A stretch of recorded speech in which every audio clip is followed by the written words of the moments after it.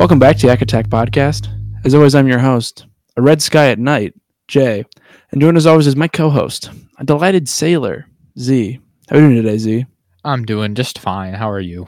I'm doing quite well as a red sky at night, based on the old saying.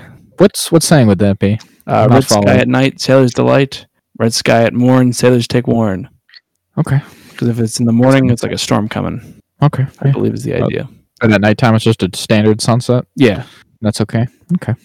Good enough. I learned it from my Cat in the Hat book about weather. So you sure that's not just like a Dr. Seuss little rhyme there? Well, we're going to look it up live on the air. Because if it's not, I'm going to have an existential crisis live on the podcast. Oh, here we go. Red sky at night, sailors delight. The old adage from the Library of Congress. Okay. Surely Dr. Seuss wouldn't infiltrate this. This usually indicates high pressure and stable air coming in from the west. Basically, good weather will follow. All right, good enough. A little bit of weather for you, listeners. First the Beatles and now this. Learning a lot. Learning a lot. All right, Jack. As might be expected, we saw a movie this week, didn't we? We did. This week, our choice was, well, really wasn't much of a choice. It's the only movie that was starting. Nah, but that's all right. We saw Transformers: Rise of the Beasts. So let's see, Jack. What do you think of Transformers generally? Have you got an opinion? Well, it's not a positive one. We talked about the trailer, but yeah, I mean, I think I remember I watched like the cartoon as like the old cartoon as a kid. Like I'd rent from the library. I remember thinking that was cool and fun. Right.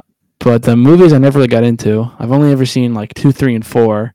I think I've definitely seen 4. I can't remember if I've seen 2 or only 3. Cool. Yeah. So I didn't see Bumblebee. So yeah, I got the one in the middle of the Writer's Strike ones. So 3 is probably my favorite of them. It's just because there's just a massive battle. There's lots of Transformers fighting in that one. Isn't the third one where the big worm swims through the building and like destroys it with them all inside? Yeah, that sounds right. It's lots of big buildings. Well, because the whole climax takes place in a city, which I guess the first one does. But yeah, it's this massive battle in Chicago. They level the whole fucking place basically. Yeah, and it makes it look better. There is There's tons of like downright brutal deaths in that one, frankly. Ooh, that's when he executes Sentinel Prime, right? Yeah, he executes Sentinel Prime in a crazy way. He kills Megatron pretty ruthlessly.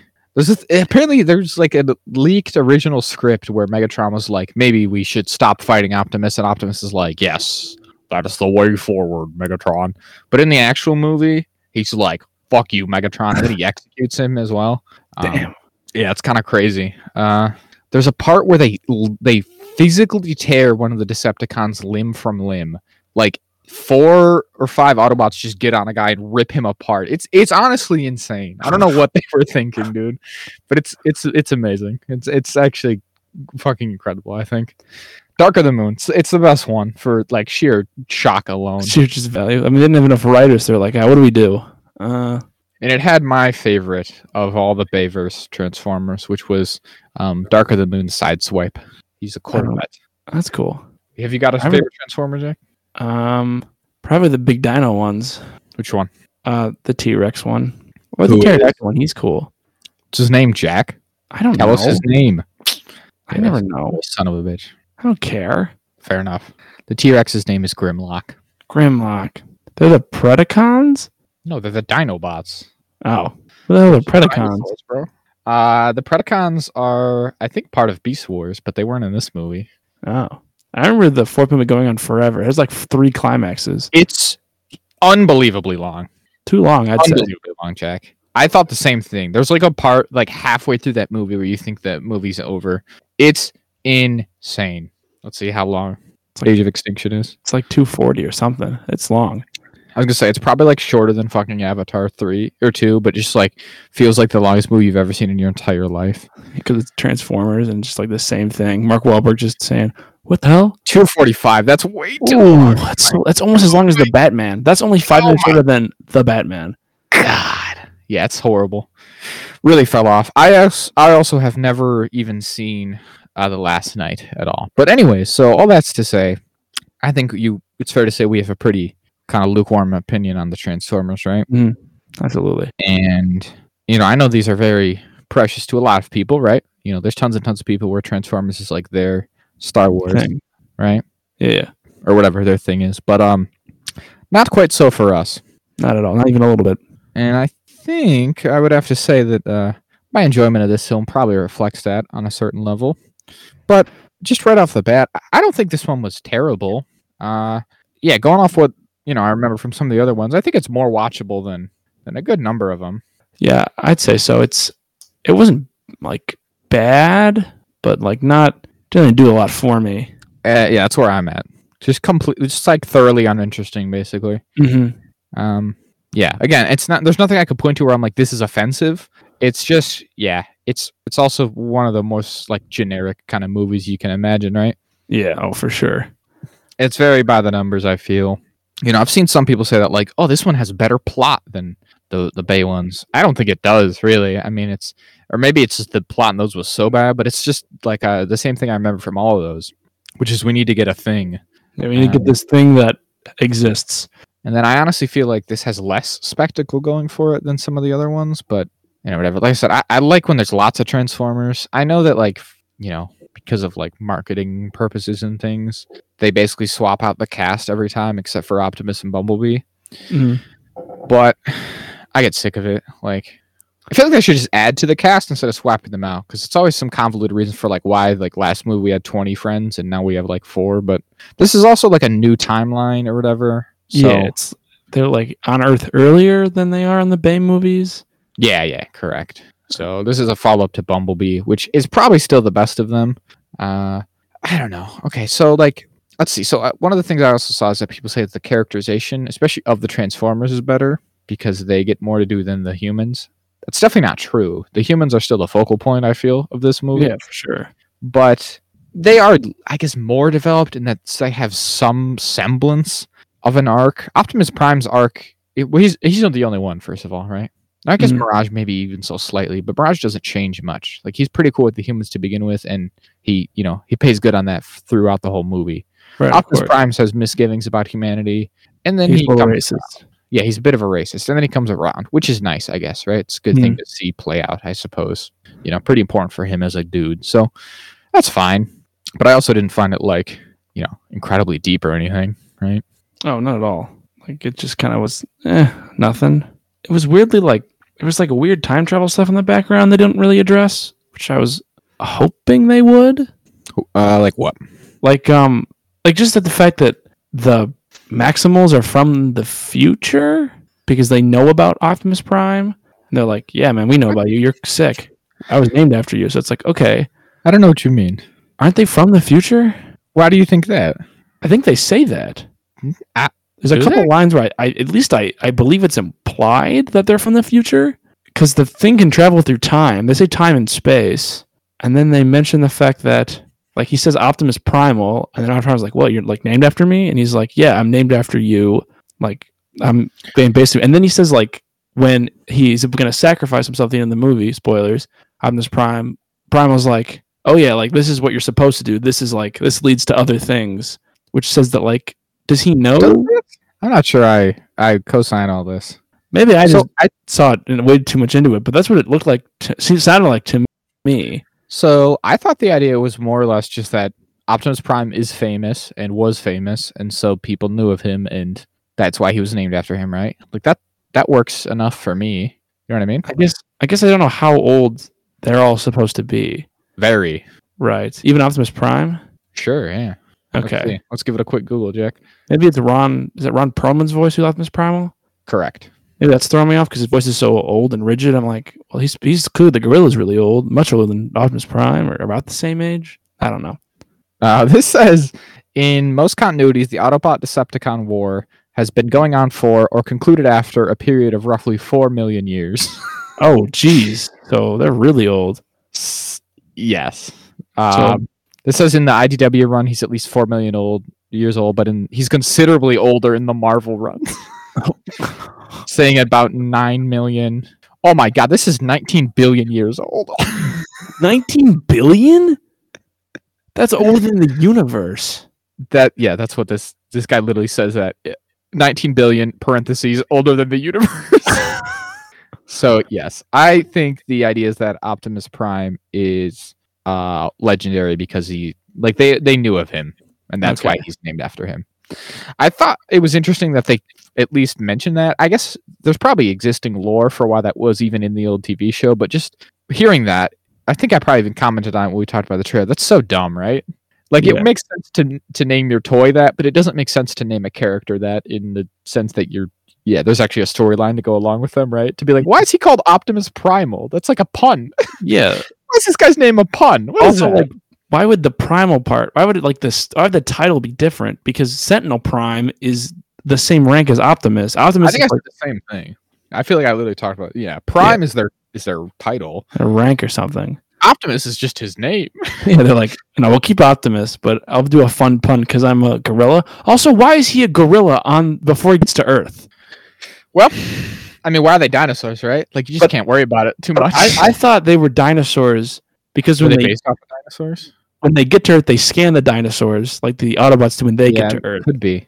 Yeah, you So just that's what can't worry about it, right? Like, Yeah, I was like, that bugged me the whole movie. I was like, why is he a rhino? What the fuck? again, because he's a toy, right? Yeah, he's a It's like, toy. Yeah, this toy would be fun, and then they have to somehow I don't know. For all we know, there's some kind of logic. I think there's like in Transformers lore, there's like an ancient race of like creator aliens, right, who made the Transformers.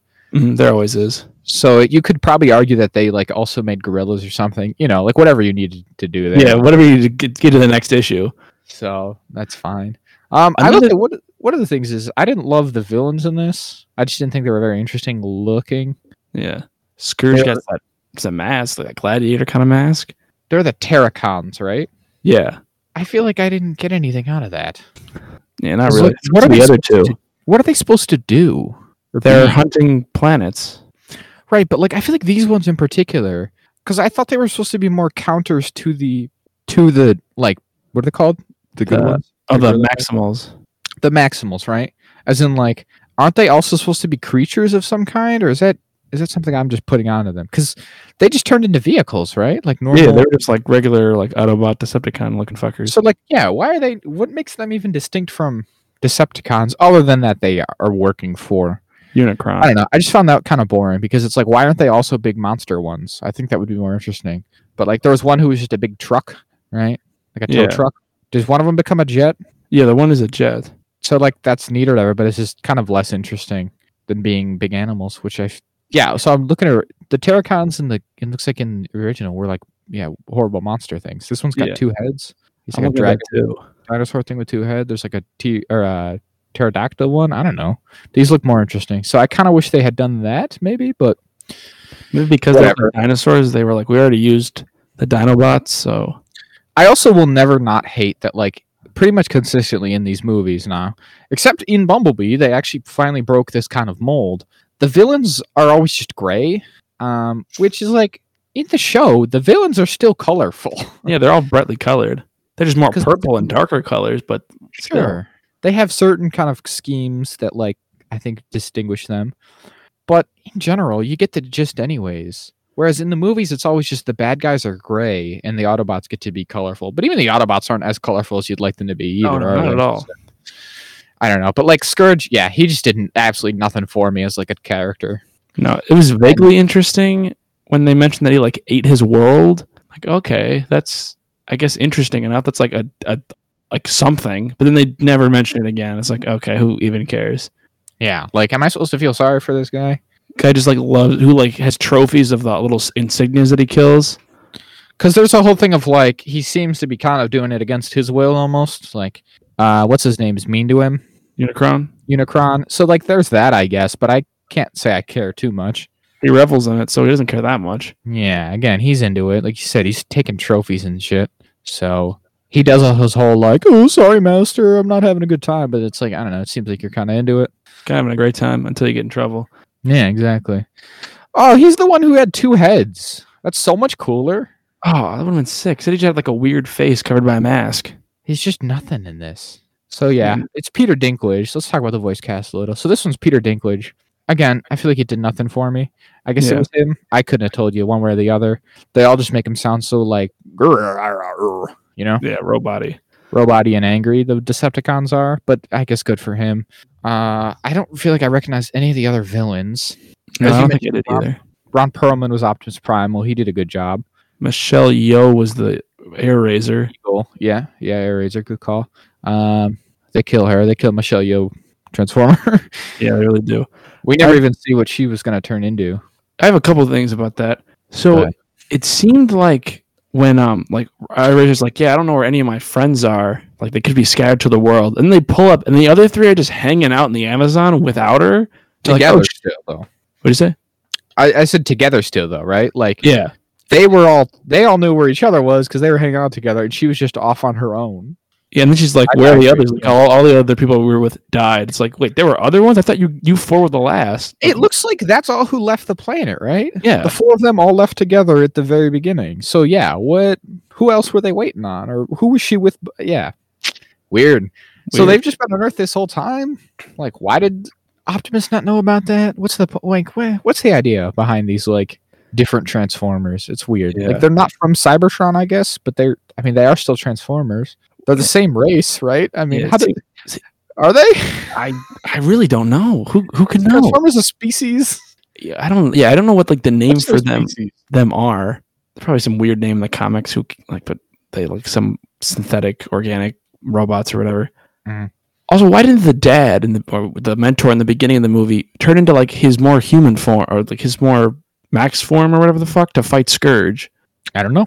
He just had like arm blades as a gorilla and Scourge kicked his ass. He's like, all right, I'm done. Yeah, it wasn't even a fight. Scourge just stabbed him. Just did that classic like, oop, and then I stabbed you. It's like, wait a minute. And then I blew up your shoulder. What's that? Yeah. I don't know. It's a good point. I think the answer is they wanted to save that reveal for the end. Yeah, it's an But also alright they review. put it in the trailer. So. Yeah, so I was waiting for that the whole movie, being like, all right, when are they gonna do it? But also, when you're a gorilla, is it even that big of a difference? Like, That's what I was thinking. Kind of You're a redundant to be cheetah. a gorilla. that's like a distinction, right? Like, there's kind of strengths and weaknesses to both of those forms, and you're really kind of like doing something different. But yeah, if you're a gorilla and then you change to a just like a kind of more standard human proportioned robot, that's not much different. I mean, you still got arms and legs and things that are like useful, but I mean, yeah, I don't know. Yeah, I feel like you can just still move at the same kind of speed, just like in a different way.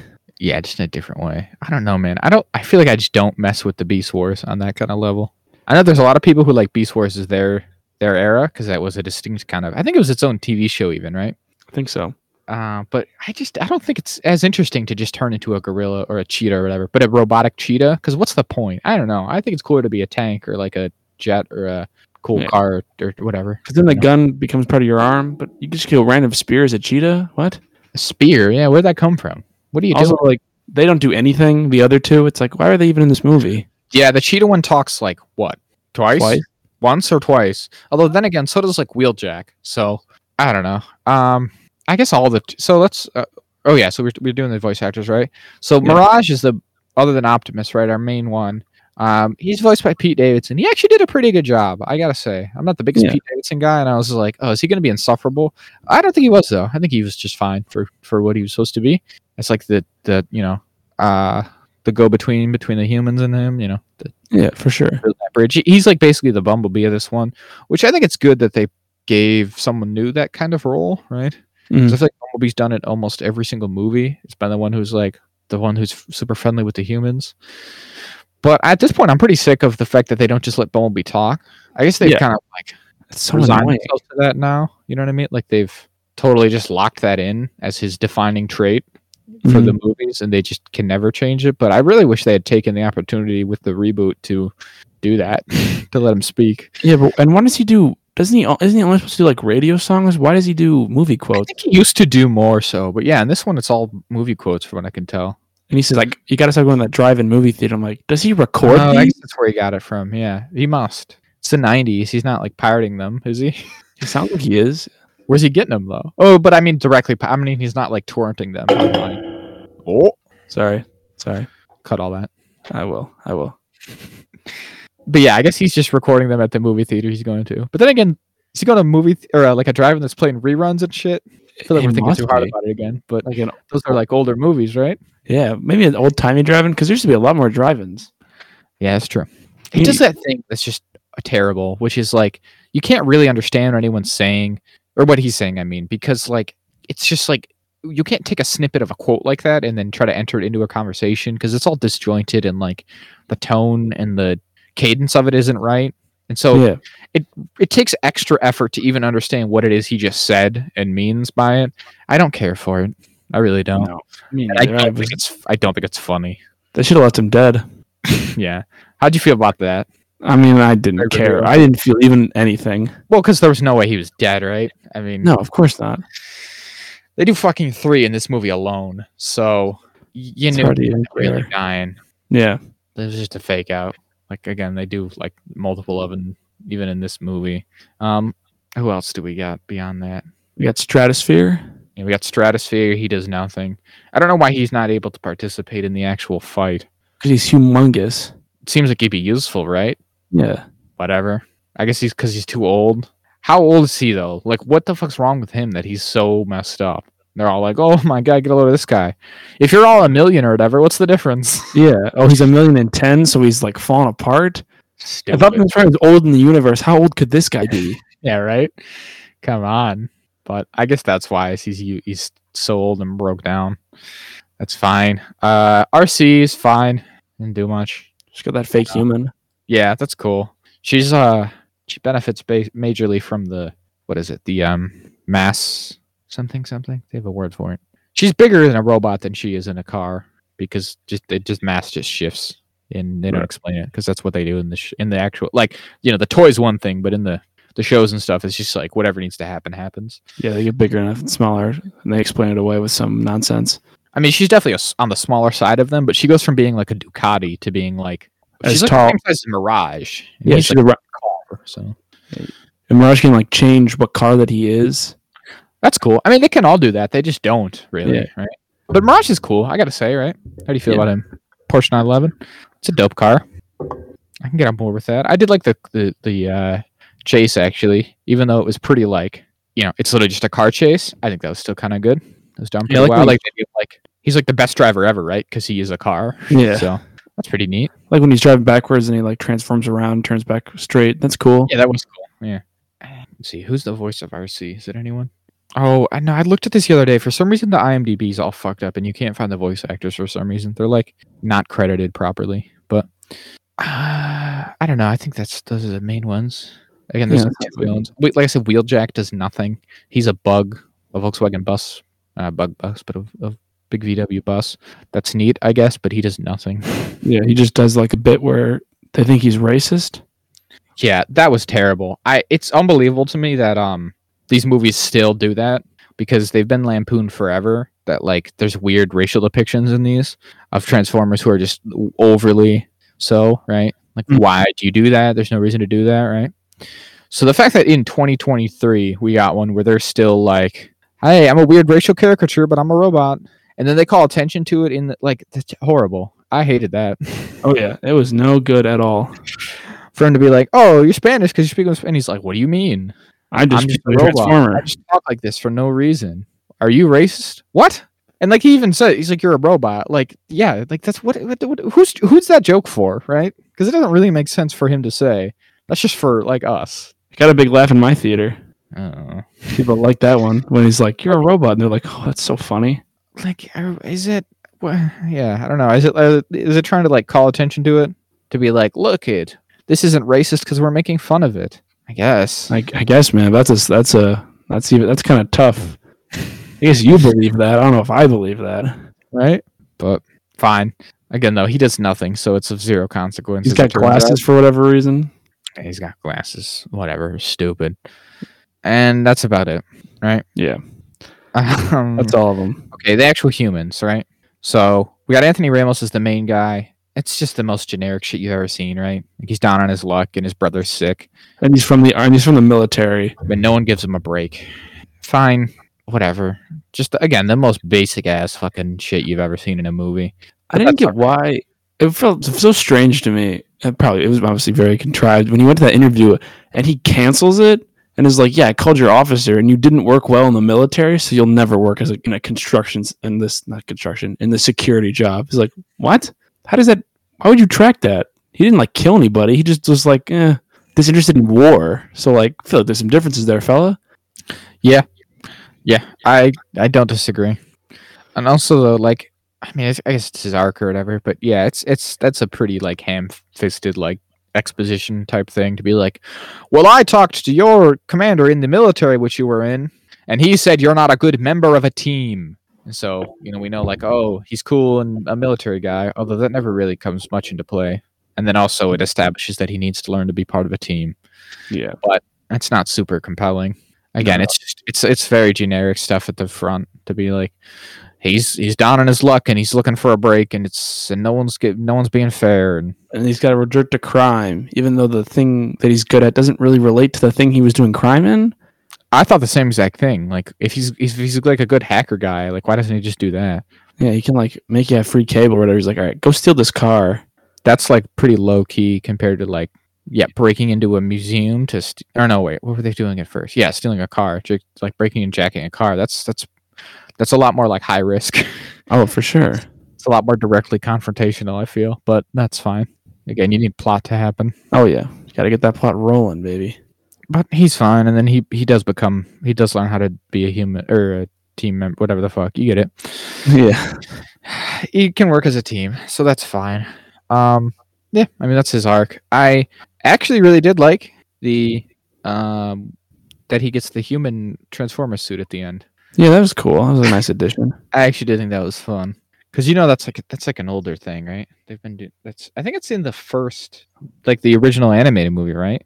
Is that? I don't remember.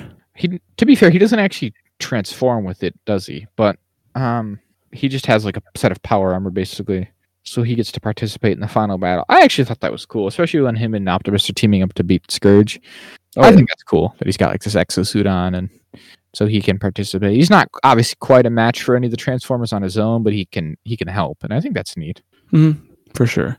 And I think it makes the action a little more engaging, because when you're just watching the robots punch each other, I tend to not care.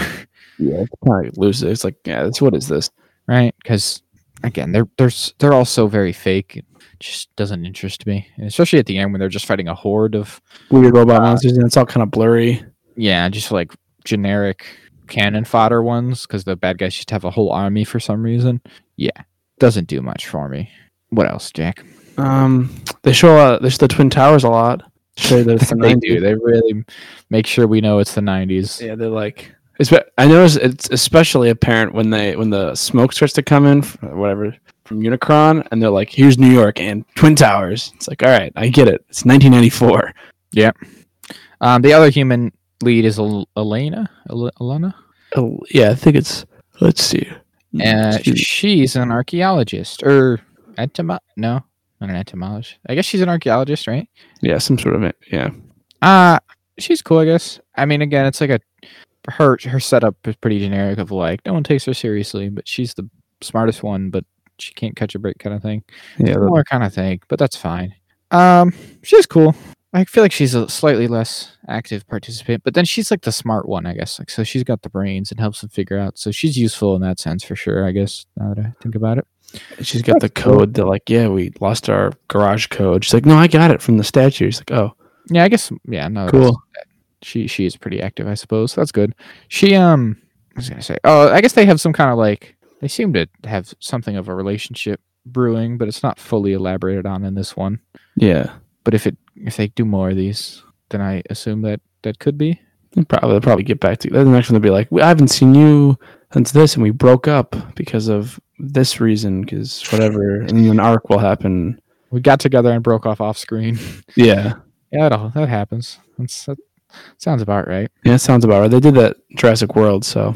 Yeah, it's like the Jurassic World thing, exactly. So she is cool, I guess. I think that she gets credit for discovering that city. That would be a pretty big. Yeah, it'd be like crazy.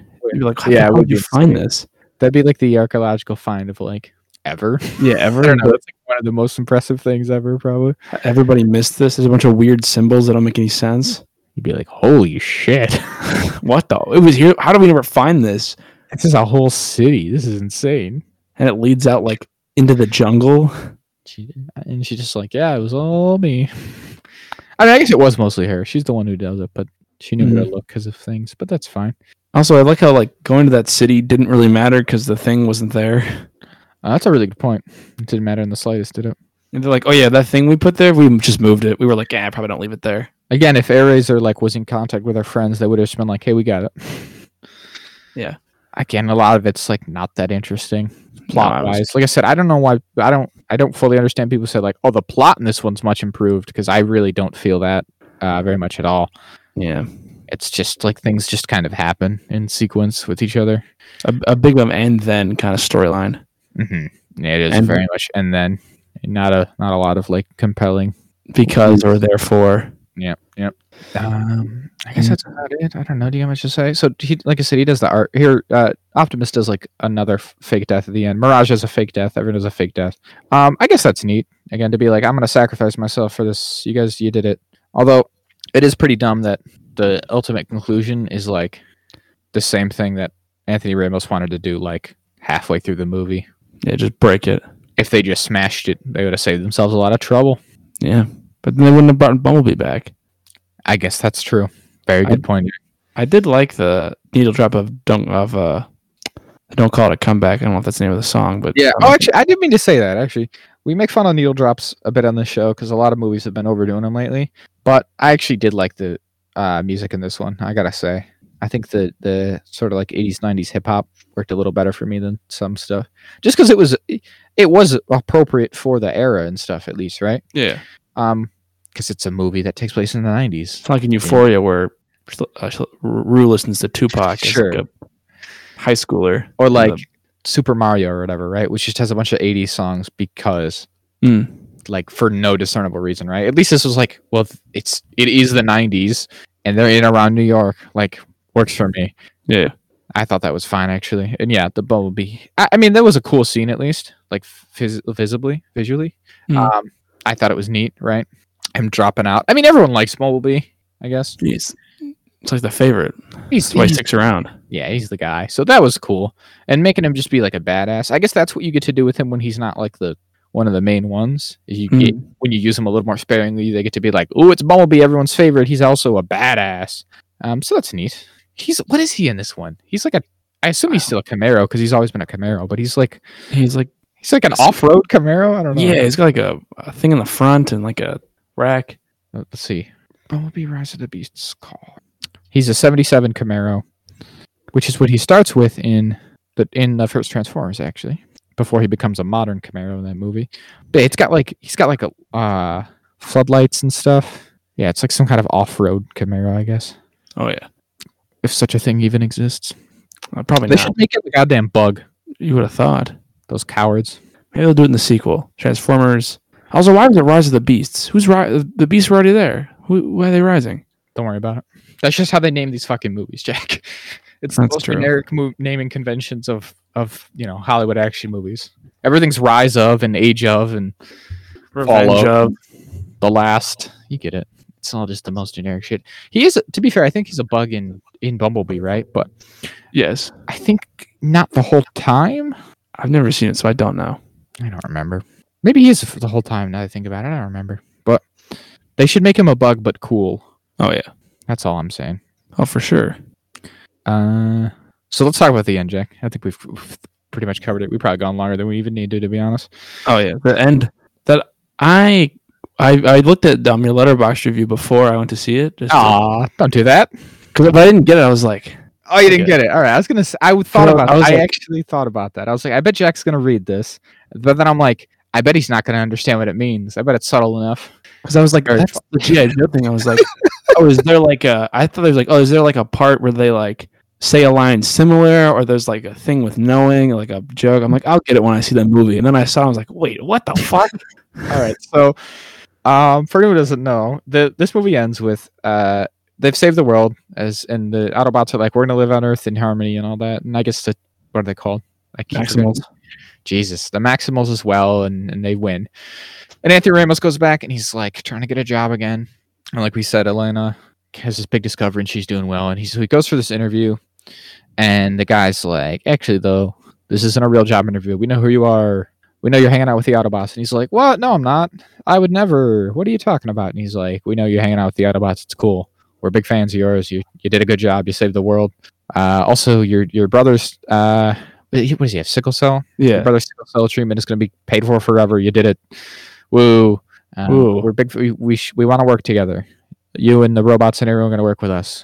And he's like, what are you? And he's like, we're part of a, what do you say? It's the most generic sounding shit ever. He's like, we're part of a top secret government agency off the books. Strictly off the books. Like, oh my God. Okay, we get it. And he hands him a card, right? And he's like, and the whole time Anthony Ramos is like, no, I don't know what you're talking about. But he's like, listen, when you come around, you give me a call. We could use you guys like you. And then he like opens a secret door. And there's this big underground facility with a bunch of vehicles and things, seemingly. Mm-hmm.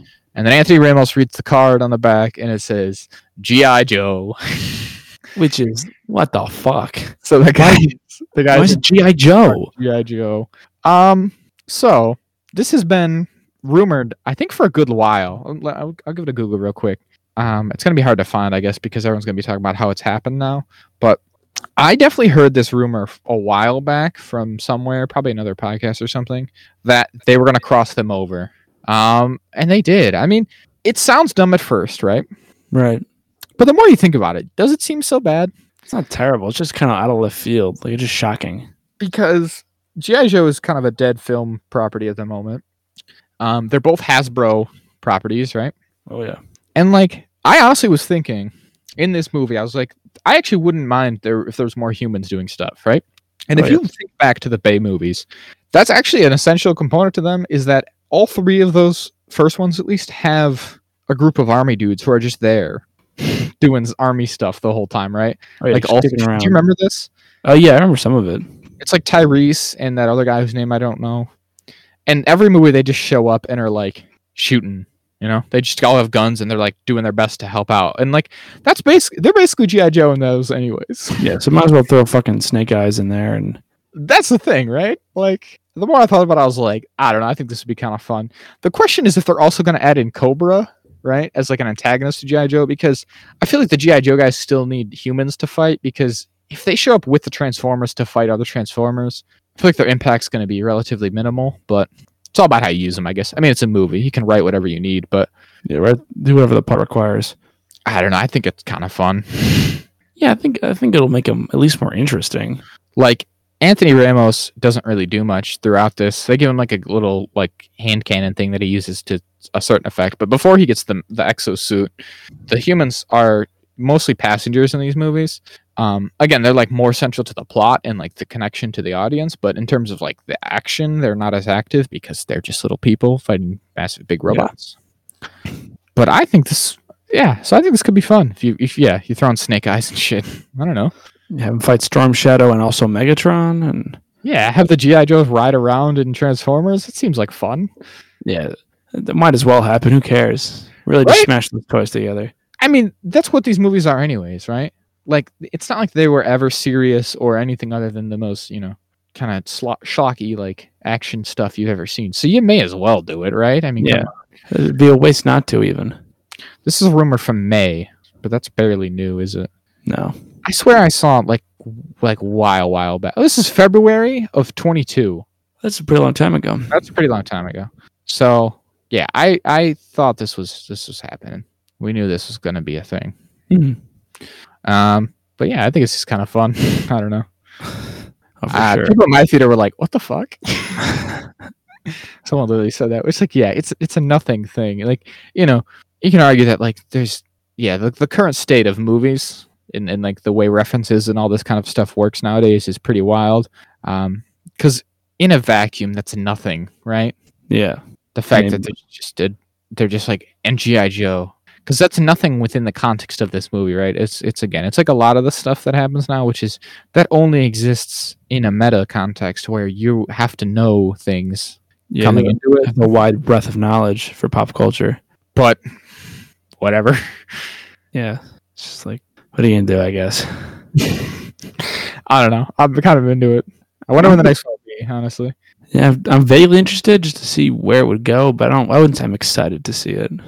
The problem is there's only so many G.I. Joe characters that are iconic in and of themselves, and it is mostly just Snake Eyes. Mm-hmm. I mean, I'm sure there's G.I. Joe fans who will disagree, But in general, they're all just kind of army guys, right? Especially if you were to adapt them into a movie like this, they're gonna mostly just have the look of like soldier guys, right? Yeah. And I mean, because like that's what the existing movies are, right? Like you get like Channing Tatum or you get The Rock or whoever, but then you just dress them like a soldier and give them a gun, right? They don't have like super shiny or like very green outfits or like super distinguishing gimmicks or anything like the toys, right? Where it's like this guy's got skis, this guy does the bombs. Yeah, this one's the explosives guy. I mean, maybe they do. I haven't seen those movies to be fair, but I just wonder how they're gonna do that because like again, if you don't do it interestingly enough, it could very much just come across again like the guys from the old Transformers movies, which is just there's soldiers who are also here. And I don't think there's anyone from the existing movies that they've done who is iconic enough to bring back, right? Mm-hmm. Again, I think The Rock and Channing Tatum are both from those movies, although I think Channing Tatum is dead. But who cares? You bring him back if you want. Also, different timeline. Who's going to notice? But I just don't know if you bring back Channing Tatum if that means anything to anyone, right? Is there anyone who's like, yes, they've brought back my favorite character from the G.I. Joe film? Yeah, they're really going crazy in the theater for it. Yeah, so, but still, I don't know. I think it's... Again, you may as well lean into the dumbness of it all, right? I mean, what the hell? For sure. Otherwise, what are they doing, right? What's even the point? And I've seen a lot of people say stuff to that effect this week of like, it's just dumb fighting robots. And that's fine, man. More power to you. But also, if you're not really into dumb fighting robots, I don't think this movie has much else to offer you. And that's kind of the problem. Yeah. Like I actually saw the thing that went, I don't know if it went viral, but it ended up in my feed where a guy was like reacting to the critic review, which is, I'll go bring it up right now. But at the time it was like, it had dropped right around 50%, which is not really positive, right? And it was like, oh, come on. Critics don't know what good movies are, which is it's that meme, right? I mean, yeah, they don't like my thing, so they're bad. Which is if you agree with, it's that whole breakdown of all the Letterboxd or the Rotten Tomatoes things, which is like when you agree with the movie, it's because you're right and they're right, whatever. Which I'm sure we do the same sort of mental gymnastics to justify our own takes. It's at a 50, we do. Which is like, if you like the movie and the critics like it, that means the critics are right and they're knowledgeable and the normal people don't know anything. And if the critics are wrong but the audience agrees, you're like, well, what do the critics even know? The audience is all that matters. But if both scores are good, that means that see, it's a great movie. I knew it. Like you can do whatever you need to do. You pick and choose which suits your narrative best. But again, this guy was like a Transformers account, like his profile picture and name were all Transformers based. And someone was like, well, maybe you're not really the most objective guy when it comes to this. And he's like, so what if I'm not? Guy's not allowed to love Transformers? And it's like, no, you're allowed. But but you just gotta acknowledge that you have certain opinions that are probably gonna come out. It felt like he had some conflicting principles because he was like, he was saying like, oh, I love Transformers and I hold it to the highest standards. But then he also mentioned in the same thread, he was like, well, I know that the Michael Bay movies are bad, but I still love them. And it's like, well, then it sounds like you're not objective at all. Or like you're not like you have different standards because you love a thing even if it's bad. And that could very well be what happens with this movie. That's what I wanted to say. I want to be like, dude, it's very possible the critics are right and this movie's not very good, but you also can still like it. Like, no one said you can't. Just stop. But I mean, let's be honest. It's not like this was going to be anything else. I guess people were, because Bumblebee is so much more favorably looked upon than any of the other ones. Like it seemed like a real kind of like, ooh, maybe there's something here. And so to see this one kind of just be a step backwards again, to just be like, oh, this is just about the same as the rest, is a bit disappointing because Bumblebee was actually like much quality. Yeah, much higher quality and better received by a lot of people. But whatever. It is what it is, I think. Yeah. What'd you put on your Letterboxd, Jack? I gave it a 5 out of 10. And 5 out of 10? 2.5 stars? Yeah. Oh, my bad. What do you choose the stars, Jack? Well, killing me. I also gave it 2.5 stars because I just found it completely average and like again, not offensive, but nothing memorable. Yeah, can't say I really liked it much either. Yeah, me neither. We're ready to move on. I think we're more than ready. Oh, perfect. So I can take out of that into let's do Always Sunny, season 16, episodes 1 and 2. Episode 1, the gang inflates, and episode 2, Frank shoots everybody in the bar, or shoots the whole gang. I think shoots everyone in the whole gang. Yeah, something like that. What do you think, Jack? Returns for season 16. I don't know, man. I think these are pretty good. I I thought they were all right. I don't think it's a very. I didn't think it was a very strong start to the season. I know. No, I gotta say, I mean, right off the bat, like It's Always Sunny in Philadelphia. This remains one of the few shows that actually gets me to fucking like laugh out loud. I don't know. I enjoyed it. So the gang inflates. First off, it's like I feel like this is a very classic premise for a Sunny episode, which is they don't understand something. at all. They don't understand a concept. You know, whether it's like this or the gas crisis episodes and stuff. The trash ones. It's just like they don't understand the economy or the way society functions. And they're very easy to take in that way. I thought that was fun. Yeah, I thought I liked in the beginning when they're like, "Yeah, we just pay the interest on our couch every week," and from like, you paid $20,000 for a couch That you never owned. that you never even owned. He's like, "Oh well, yes." I did like the feeling of Charlie being really smart. Yes. I liked the stuff in their apartment. First of all, that was getting lots of reactions from me. I gotta say, I was laughing a number of times at that. This whole idea that like, and it's clearly a bit like retconny, right? But maybe not. I can't even tell. It might even be the same set. Who knows? But just thinking that they had a bathroom and also an additional bedroom the whole time. Yeah, and who knows what's behind the other doors? They've not been living in a bizarre like single room apartment this whole time. That was just weird. Yeah, I did like the bit of him like not wanting to walk very far. He's like, "Oh, what do you, I need a butler." Like he keeps exaggerating how far it is. He's like, he's not going to be able to hear you. It's like, he's like, we're wearing out the soles of our shoes as I was walking. I thought there were some good jokes in there. I'd like how it's called The Gang Inflates, and it's all about inflation and stuff. And then it literally like gets to the point where they just get into inflatable furniture. It's like a business. Yes. That's the type of thing they would do, right? Just take it all literally. Flip it around. It's like, I guess literally inflation. That's how we do this. That's how we do. We like do what we did with couches. We rent out inflatable furniture. And Mac, George was talking about nuts, and Mac's like, "Why I gotta eat these nuts?" They say nut as like, I don't know. I guess just money is like slang for other money. Like you gotta save your nut. And yeah, Back takes it literally and just gets a big thing of value nuts from Costco and just eating them. And he's very allergic. I thought that was done pretty well. I liked how like he got more grotesque. Yeah, the progression across the episode. I thought that was very funny. Dennis repeated being like, "He's gonna die." I think he's gonna die. He's dying. I think he's not long for this world. Like the very end when his face is swollen to an unbelievable size, and he's like, they can't understand him. She's like, "Do you want to go to the hospital or Costco?" And he's like, "That one, Costco." I want to eat more nuts at Costco. Dennis is like, "Hey, but we're gonna take you to the hospital, and you can die there." Yeah, you can eat more nuts and just die there, but away from us. I don't know, man. I had a good time with this. I guess it just seemed like, I don't know, it's like a lot of things change all of a sudden, and then at the intro, he's like, "All right, put us back to status quo, Frank." It's like that's show a lot, though, don't you think? Well, I guess that's to show a lot, but I guess he was just so like he said status quo, and I was like, "Oh well, you gotta say that. You don't gotta like." And we're going back. We're like all this new stuff, and now it's gone immediately. Maybe it's a bit on the nose. A little more tactful, I think.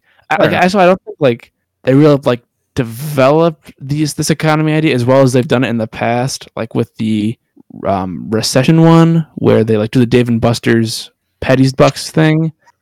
Yeah, like I feel like this was a bit of a poor man's version, or even the gas one. The gas one is very funny. Yeah, the gas one's funny too, but I feel like there wasn't enough in this episode where they're building it out, and I feel like Dee didn't have that much to do.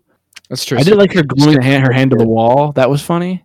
Yeah, I liked that. I thought that was good, honestly. That she just keeps going looking for a place to live. And then the eventual twist that Frank has owned her apartment this whole time. He's the one who priced her out. He priced her out, yeah. That's pretty good. That's a good twist on it. But yeah, she just keeps gluing her hand to everyone's walls as if that's going to do anything. I don't know.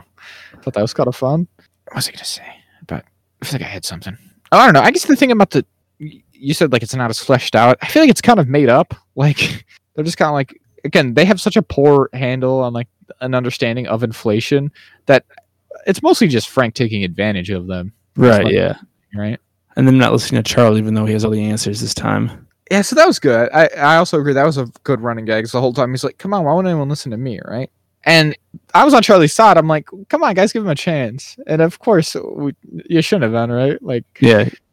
Because I thought he really had something. I really thought he did too, and I was like, oh, it's just about buying. online money. I'm like, I bet the twist here is going to be that Charlie actually knew what he was talking about with like crypto or something, and managed to time things well and really worked. I don't know, and I guess in a sense he does, but it's not crypto or anything. It's Ninja Turtle pies, cream pies. It's like what?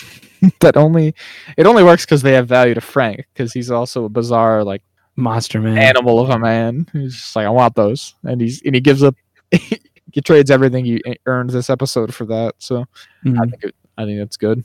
I thought I didn't hate the episode, but I felt like they've done stuff like this in the past, like I've said, better. So I think I was just thinking of that. And I would have liked like Charlie's, like them to like play on Charlie's apartment more. Like maybe not keep like the whole room, but like the bathroom or see what's behind the other doors. Like make that a running through line.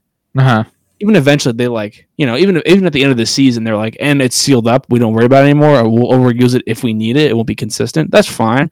But I felt like there's room to play with that idea of like Charlie having a bigger apartment than we realize, and they immediately like get rid of it. So I feel like that was kind of maybe a wasted opportunity. That could have just like left it like on the table and like not talked about until they needed to talk about it, kind of thing. Like ask no questions, tell no lies, kind of thing. But we'll see. I hear you. I feel like because he's so literally just like, we're gonna write this off, we're gonna close it all up and never talk about it again. I feel like probably not, but they could always use it again if they want to. Yeah, they play kind of fast and loose their own continuity if they want to. Yeah, oh, very much so. Which they definitely get into this next episode, right? I do think this episode was stronger. So this is Frank shoots every member of the gang. So this one opens with they're at dinner trying to convince Dennis and Dee have taken him out to dinner and trying to convince him to get them back in the will, basically. Yeah. And he tries to open like an anchovies can with his gun, which was a very funny visual as he's like trying to break it open. It's a very transparent attempt by them to be like, guess money again, which is weird because like it's been such a established part of it for like years and years now that they're not related really on any level or whatever. Yeah. And the whole like father-children dynamic has fallen apart, but even still they're like trying to get it on there, which because they're just awful people. I mean, you gotta respect the hustle, I guess. Yeah, you got on that grind. But then he's like, I'm never gonna die. What do you even want my money for anyways? And then so he's like, all right, we're leaving. This is a foolish effort. And then he accidentally shoots them. He clips them both with a single bullet because he's just wild with his hand. Bangs the gun on the table like in a movie, and that triggers it. So then their subplot this whole episode is they give him a good day, like a dog before you put him down is the logic there. So they take him around to just have a bunch of fun so that they can let him down easy and take his gun from him. take his gun from him so that he doesn't fucking shoot anyone anymore. Yeah, they do. I do like the fun. They're like, let's just rush him. Like, no, we can't. He'll shoot. His gun is done like Scarface. We can't spook him. Can't just run at him like that. I like that. I like they get him a bunch of cheeseburgers that he just eats like an animal. He's at the dips his gun in ketchup. They take him under the bridge. Their classic spot. He's peeing on fire hydrants like a dog. They put the dog thing up a bit. Yeah, he's becoming more and more dog-like with each passing moment. So then the Mac and Charlie subplot, right? Theirs is about like legacy, like because the same thing in that they're like talking about inheritance, right? Mm-hmm. And so they're like, and Charlie's like, well, I'm gonna get inheritance. I'm gonna get a jar of teeth when my mom dies. Like when I turn 40, I get it. Oh yeah, that's it. That's it. Not even when he turns 40, which is such an insane thing, right? Yeah. And they're like, we're gonna go to our mom's house where our moms live together and get this jar of teeth.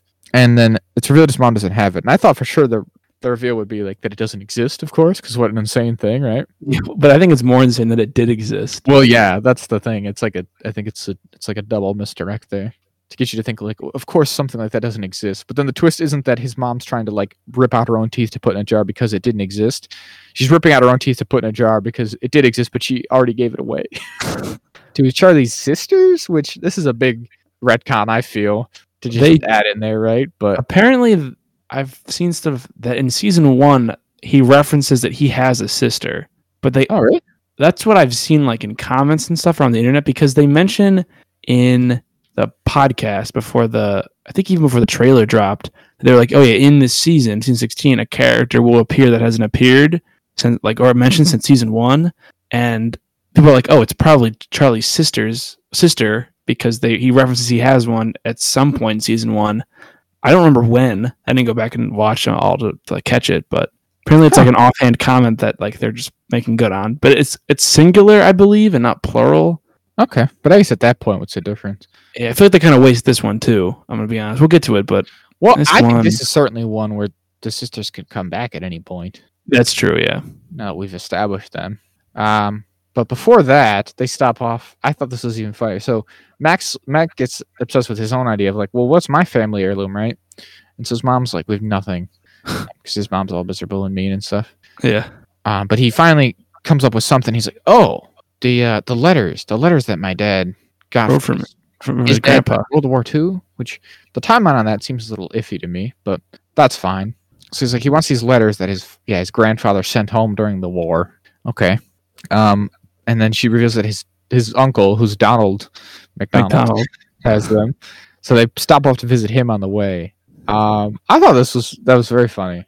I thought this part was good. I liked this because one of Mac's defining character traits is his daddy issues, where his father never really loved him, and he's very like hung up on that, right? The idea of like wanting a relationship with his dad. And so I think it's very funny that this uncle character, who looks a lot like his dad. I wonder what I thought it was the actor for a second. I'm like, no, I don't think it is. Is it? I don't know if it is.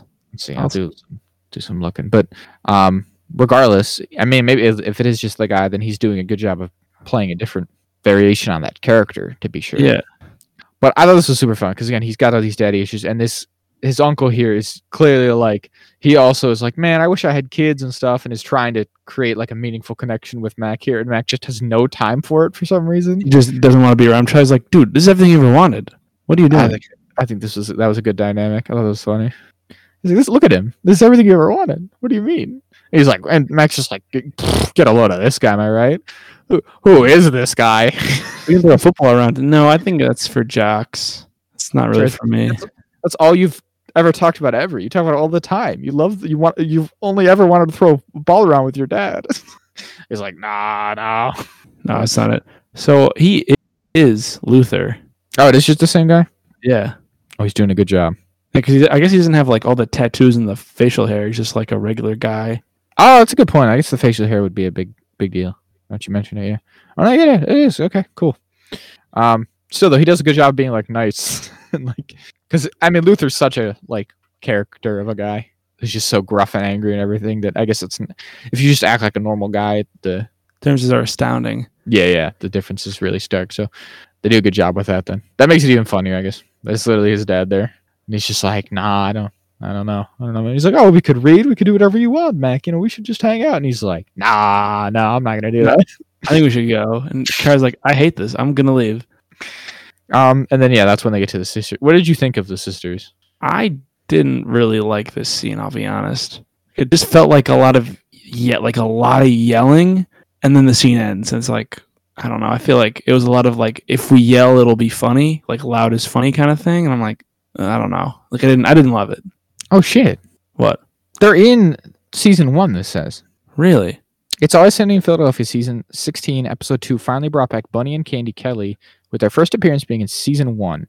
Charlie's sisters debuted in It's Always Sunny in Philadelphia, season 1, episode 7. Charlie got molested. In the episode, Dean Dennis staged an intervention for Charlie, with his family showing up to support him. At the intervention, 2 young twin girls can be seen, with Charlie mentioning that they were his sisters later in the episode. Even if their role was small, it is remembered as the only time they appeared in the series until season 16. Oh shit! Bunny and Candy finally return, which I mean, given that it's been 15 years. Because they're like, I'm looking at the picture here, they're like children. It obviously makes sense they're like fully adults now. Mm-hmm. That's very interesting. Oh yeah. There you go. Huh. Good for them. Oh, and they're actual twins as well. Or sisters, at least. The sisters. Olivia Cohen and Isabella Cohen. I thought they did a pretty good job. Like I said, they're definitely just yelling. I mean, it's a different kind of... I guess it's not that different than the way a lot of the characters act a lot of the time. I guess that's their only gimmick, right? Yeah.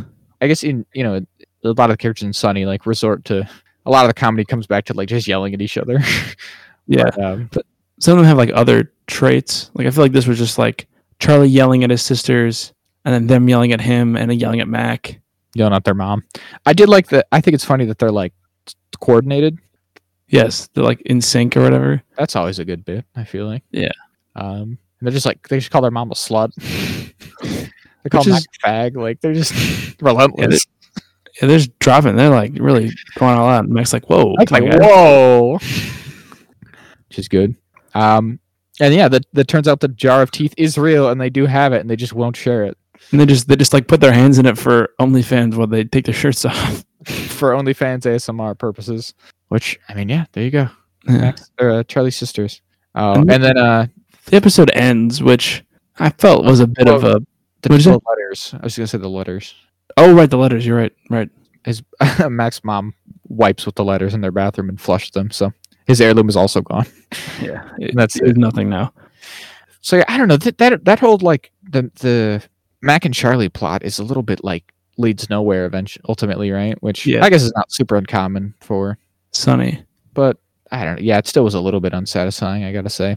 Mm-hmm. Yeah, I feel like there could be a little bit more. Dennis and Dee's, I like their plot line. Theirs end pretty satisfying, where they take Frank to the beach and he just shoots his gun at the water and he's like, "Oh, I get it, guys. Okay, you know what? You did a nice thing for me. You're back in the will.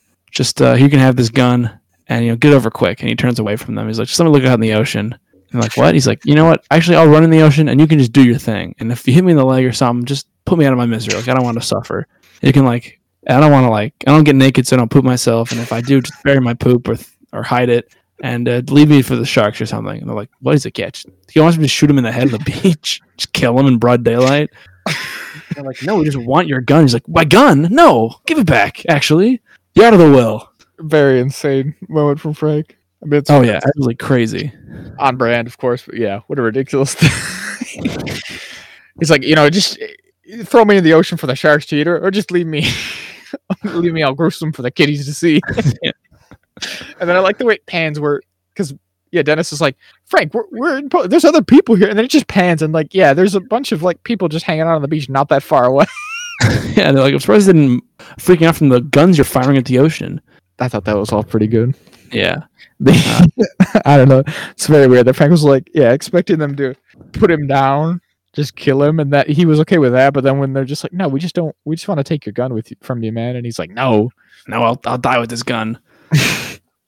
Then they're like, "All right, we're leaving. Fuck you." And he's like, "Take me back to Philadelphia." And they're like, "No, get an Uber." And he holds the gun on him. Is like, "Take me back." That was good. And then we end with them, Mac and Charlie, all sad because their plan didn't work, and Charlie's starting a new jar where he's just filling a vase with his teeth, and Mac's like, "You gotta stop doing that." I do like the bit that this is a returning bit from Mac and Charlie Die, where his teeth are very loose and you can just take them out. He's like kind of pluck them out. Yep. Which is good. And he's like, "Mac, you can have your teeth." Kind of like it was kind of wholesome. He's like, "Oh, you can be part of my legacy. Like, I think you're part of my life." And Mac's like, "I'm not giving you my teeth, man. That's weird. I'm not gonna rip my teeth out of my face." And then Frank is just shooting the door open. He's shooting his gun. He blows up the tooth jar. Like, "I'm back. It's going great." And then he fires his gun a final time, and it ricochets and hits Mac, ricochets, hits Charlie, and then hits him. And then the episode ends with Dennis being like, "Great, Frank. Now you've officially shot everyone in the bar." And then the episode ends, and I was like, "That's why the episode's called that." That kind of felt like a swing and a miss for me. That yeah, I think this was a classic. The title, it was a good title joke episode, I think. Right? Yeah. I did the lead in for it. It was solid. Yeah, that's always good. Because what does he say? He's like, something. I'm not gonna hit, and no one's gonna get hurt, and then shoots everybody. Frank shoots everyone in the gang. But yeah, I don't know. I thought it felt a little disjointed. I won't lie. Yeah, because it felt like from the title, I would have thought that Frank would have Dee and Dennis would have dished Frank. And either he would have teamed up with Mac and Charlie, and then each of them would have been shot throughout the episode, ending with Frank shooting himself. So then he shoots everybody in the bar, or some combination of that, or something happens where they keep getting shot by him accidentally because he's so neurotic and paranoid that Dee and Dennis are out to get him, something along those lines. But I feel like they just split everybody up, and then all right, we brought them all back together. Let's just do the title, I guess. It's I feel like it was just to get the title in. like just to have that sting at the start, and then just like, all right, we'll do it at the end, and then Dennis will say it, and then we'll really end the episode. It's like, I feel like there's a little more tact to that. Yeah, I don't know if I would totally disagree. Uh-huh. But in general, I think it's fine. I mean, when we talked about last season, right? We talked about the idea that, like, you know, in general, a lot of people are pretty harsh on those later seasons. And that later season, I mean, especially because it's been running for so long right now, a lot of people think of the heyday of the show being like a decade or more gone. Mhm. But like I said, I don't know, man. This still got me to laugh out loud. And so much of it might just be my investment in this show and these characters, right? But I still think there's good stuff here. I think the characters themselves are so good, and like there's still fun to be had here. I don't know if, I mean, these weren't my favorite episodes probably of the whole show or anything, but like I said, it still got me to laugh out loud, which is a rare enough thing nowadays. Yeah, I think for like another show, this would have been solid episodes. But I think, yeah, like because of Sunny and we're invested in it, and I've like listened to the podcast, like I'm like kind of in the weeds of it. Mhm. I like expect like more, and I kind of know where it's all coming from. Like I'm knowing how the sausage is made through like the podcast and stuff, and like behind the scenes stuff. But I definitely think based on the trailer, like there's like a bowling episode that I think looks pretty good because it's got a bunch of like returning characters. There's one with like Bryan Cranston and Paul. So like that one, probably like a guest star one's usually can be pretty good to shake up the dynamics. So I think there's like probably going to be better stuff coming in the next 6 episodes. So, and there were good things, like the characters were consistent. Like I like the character stuff. It just like the things that they were doing I feel could have been done a little better. So the first 6 episodes I'm looking at it right here we know who they're written by, and titles and written by. 7 is Dennis Takes a Mental Health Day, and 8 is The Gang Goes Bowling. We don't know who wrote or directed those ones, but of the first 6, the only one that the main guys had a hand in, at least credited for writing, is 5. Celebrity Booze: The Ultimate Cash Grab, which I think is the one with Aaron Paul and Bryan Cranston. And that one's obviously pretty good because wait, have any of them done a Celebrity Booze? Maybe not, but Ryan Reynolds has, and Ryan Reynolds and what's his name? Rob McElhenney are like, they got their whole thing going on, so it's probably a spoof on that and stuff. Oh, for sure. The Celebrity Booze stuff is pretty funny, but so yeah, I don't know. I was like, is that uncommon? But I was looking in the last handful of seasons, they haven't been as active writing on, I guess. So I don't know if they're just more busy or what, but it seems like. But I mean, to be fair, a lot of these writers are longtime writers. Like have been doing it for a long time as well. Like the Roselle and Margot and Roselle, they write a ton of the episodes, even classic ones. They're like credited as writing. Yeah, so maybe that's just a perception thing. So, and I assume I don't know. I guess I don't know how it works, but I would assume they're still around. Like, is it a writer's room? And they're in the room still. Like I know they like read and like edit the scripts. I would imagine. So yeah, I think it's probably just a certain level of like involvement where different guys get different credits, but it's undeniable they're still involved again. Yeah. So I think that's fine. Now I did know something in the intro. I don't know if it's always like that, but the intro went by really fast, and when it said developed by, it credited Rob and Glenn Howerton and Rob McElhenney, which I couldn't remember if it had always been the two of them who developed it. I'm not gonna be able to tell you off the top of my head. It's something I noticed. I feel like they would have, but maybe not. Something I noticed. But you know, Cricket's coming back actually, and the McPoyles. Yeah, I knew they're all coming. McPoyles might also be the bowling episode, but I think I know they're at least in the bowling episode, but I wouldn't be surprised if they bring them back in a different one. But yeah, I mean, it is what it is. It's a comedy. It's certainly not like the involved kind of TV we normally watch, even compared to like the other 2 comedies we were just covering, right? Mm-hmm. It's Always Sunny's more surface level, but yeah, it's got a special place in our hearts, right? So absolutely. I've said it before. I'll say it again. I'm gonna watch it till it's done. So till Danny DeVito literally dies. Probably, yeah. Whichever one comes first, they give up or they throw it in, or Danny DeVito dies. Or I mean, if they go beyond Danny DeVito dying, I also will probably do that. But that's fine. Yeah. So, ready to move on there? I think so. I was gonna say one more thing. Oh, I mean, they're confirmed up through 18 as of right now, right? So yes, they got 2 more at least. It wouldn't surprise me if that's where they actually do. Do you agree? I repeat that one. I didn't hear anything you just said. I was just saying, like, it wouldn't surprise me if that's where they really did, like, well and truly stop. Yeah, I agree. I have heard like there's some like Christmas live stream that they did. They got a question like, "Do you have an end for the show?" and apparently they all have discussed, like the three of them, like a very like top secret, just between them, discussed where how each of their characters would end. So they're like, I guess they have an idea of like where they want to go, and it's a comedy, so like they don't have to really set up that much. They just have to, like, once they decide, they just have to start in the season and then finish it off at the end. Interesting. I gotta say, to me, it's like the type of show where I almost would prefer not doing this, like a big like grand finale like that necessarily. But I mean, I it's tough to talk about because like you don't want to. I mean, but Danny DeVito is really getting old, and like he's gonna die sooner or later. Yeah, and I think that's probably gonna tie into it. Yeah, he doesn't die. Like he can't do all the stuff they're gonna force him to do forever.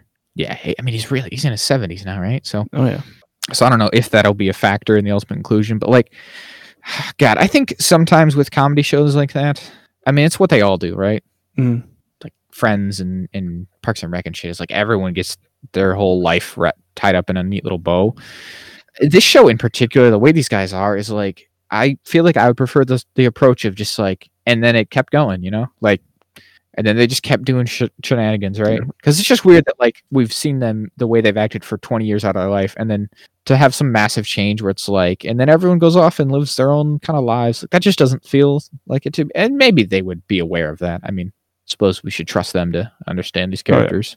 But I feel like that's the thing I would prefer. You know what I mean? For sure. And Danny DeVito is 78 years old, so Jesus, he's almost 80. 2 more seasons, he'll be 80 by season 18. There's no way they're gonna be able to finish before he turns 80. Is that right? Wow. Yeah. But yeah, that's how I kind of feel about it. It's like I wouldn't necessarily want it to be like, and then everyone kind of gets what they want or whatever. It feels to me more like it should just be not that. But you know, we'll see. Oh yeah, for sure. Again, we'll be around regardless. I'm here for the ride. They're already the longest running American sitcom. Or is it just a live action show? It's live action. I don't know. Sitcom. Oh, well, I guess it depends how you. Yeah, because fucking soap operas or whatever. They go on forever. But I bet even like if there's somehow a way to distinguish live action, you know, shows that aren't sitcom or aren't soap operas, I feel like they probably got to be up there even then, right? Oh yeah, for sure. Like not just comedies. Like how many shows go for this long? Not too many. I don't think so. And again, good on them. And they've won no. I wonder what the ratings are. How they've been. Let's see real quick. Damn, the first episode had 1.42 million viewers. That seems like a lot. Yeah, this day and age. I mean, back in the day, that would have got you canceled. No, I feel like that back in the maybe it's because people watch TV more back in the day. Yeah, and there was like a couple channels. Because I know, like, I've heard that some people like I think it was Andy Richter. He was on some podcast and he said like, like the ratings that are good today would have got you canceled like in the 90s. Yeah, it's just not the same. So it looks like they're about. Right now, they're doing about the same as they've had for the past couple of seasons, but it's not stellar. Just the first one was 0.3 million, second one was 0.21 million. But that's about on target with last year and season 14 as well. Well, there you go. All right. Do you want to do one or two other things, or how are you feeling? Oh yeah, we can do one or two other things. Might as well. That's the way I could take into now. Did you want to do Spider-Verse stuff? Sure, we'll do Spider. You said you had some stuff for Spider-Verse. I've been seeing little things that I'll probably just push to next week. All right, so just like reaction stuff. First of all, it's been very positive, right? Oh yeah, we loved it. Everyone else loves it. It's doing very well. It's about to crack 300 mil, which is pretty good for just about 1 week. So oh yeah, for sure. It's also got the financial sort of momentum behind it. Stellar all around. Very, very happy to see. I mean, it's great, man. It really is. Oh yeah. There was a couple specific little like fan discussions and discourses that I wanted to touch on. Okay, lay them on me. First and foremost, Ben Reilly. A lot of people are upset by the portrayal of Ben Reilly, Jack. This is the classic thing of, you know, every comic character is someone's favorite, and so for this movie, they've latched onto Ben Reilly, and they've said they've ruined Ben Reilly. How do you feel about that? I don't care about Ben Reilly, so like, get over it, man. He's not that cool. Oh, come on, he's kind of cool. He's cool in a 90s kind of way, but the 90s are kind of cringe. No, yeah, he's not. That's the thing. That's the thing I couldn't believe is like, and this is what's so dumb, is I kind of thought everyone hated Ben Reilly because everyone hates the Clone Saga, but there's people who are like, well, no, we distinguish. We hate the Clone Saga, but that's not Ben Reilly's fault. And I'm like, he's not real. Yeah, he didn't. Like, what do you have to talking about? It's not like he's an actor who was like, well, he was in a bad movie, but it wasn't his fault. You know, it was this. It's like, no, He's a fake thing. he's just a fictional guy. What does that have to do with it? Like, Yeah. what do you mean? Him and the Clone Saga are like so, irreparably linked. I don't know how but that's fine. I mean, I understand that if Ben Reilly's your favorite character, you might feel some kind of way that he's mostly a kind of like comedic kind of role in this. Mhm. But also, I can't help but think that like if Ben Reilly's your favorite character, you're aware, right? Yeah, you know that people don't like him. He's mostly just a goober. Like, Yeah. right? Like if you know Ben Reilly, you know that he isn't like like an A tier kind of character that's gonna get a lot of like.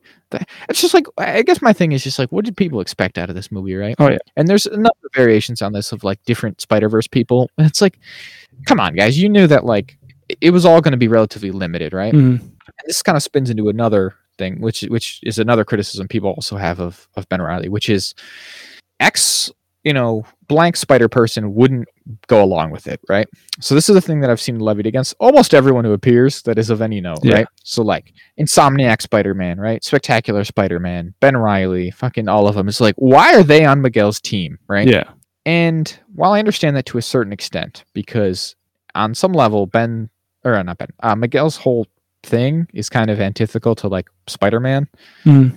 It's the type of thing where like this is the plot of the movie. Like, They kind of have to be on his side. and there's a number of things at play here. First and foremost, like he made the team, right? So why would Ben, or I don't know, I keep on calling him Ben now, but Miguel, why would Miguel be recruiting anyone who he knew was going to be on board, right? Yeah, he specifically doesn't recruit Gwen because of her connection to Miles. He's like, we can't recruit her. You know why? Exactly. And very specifically, obviously doesn't want anything to do with Miles. So yeah, why is it so hard to believe that like he's picking people that he specifically wanted? And again, people being like, well, my Spectacular Spider-Man would never.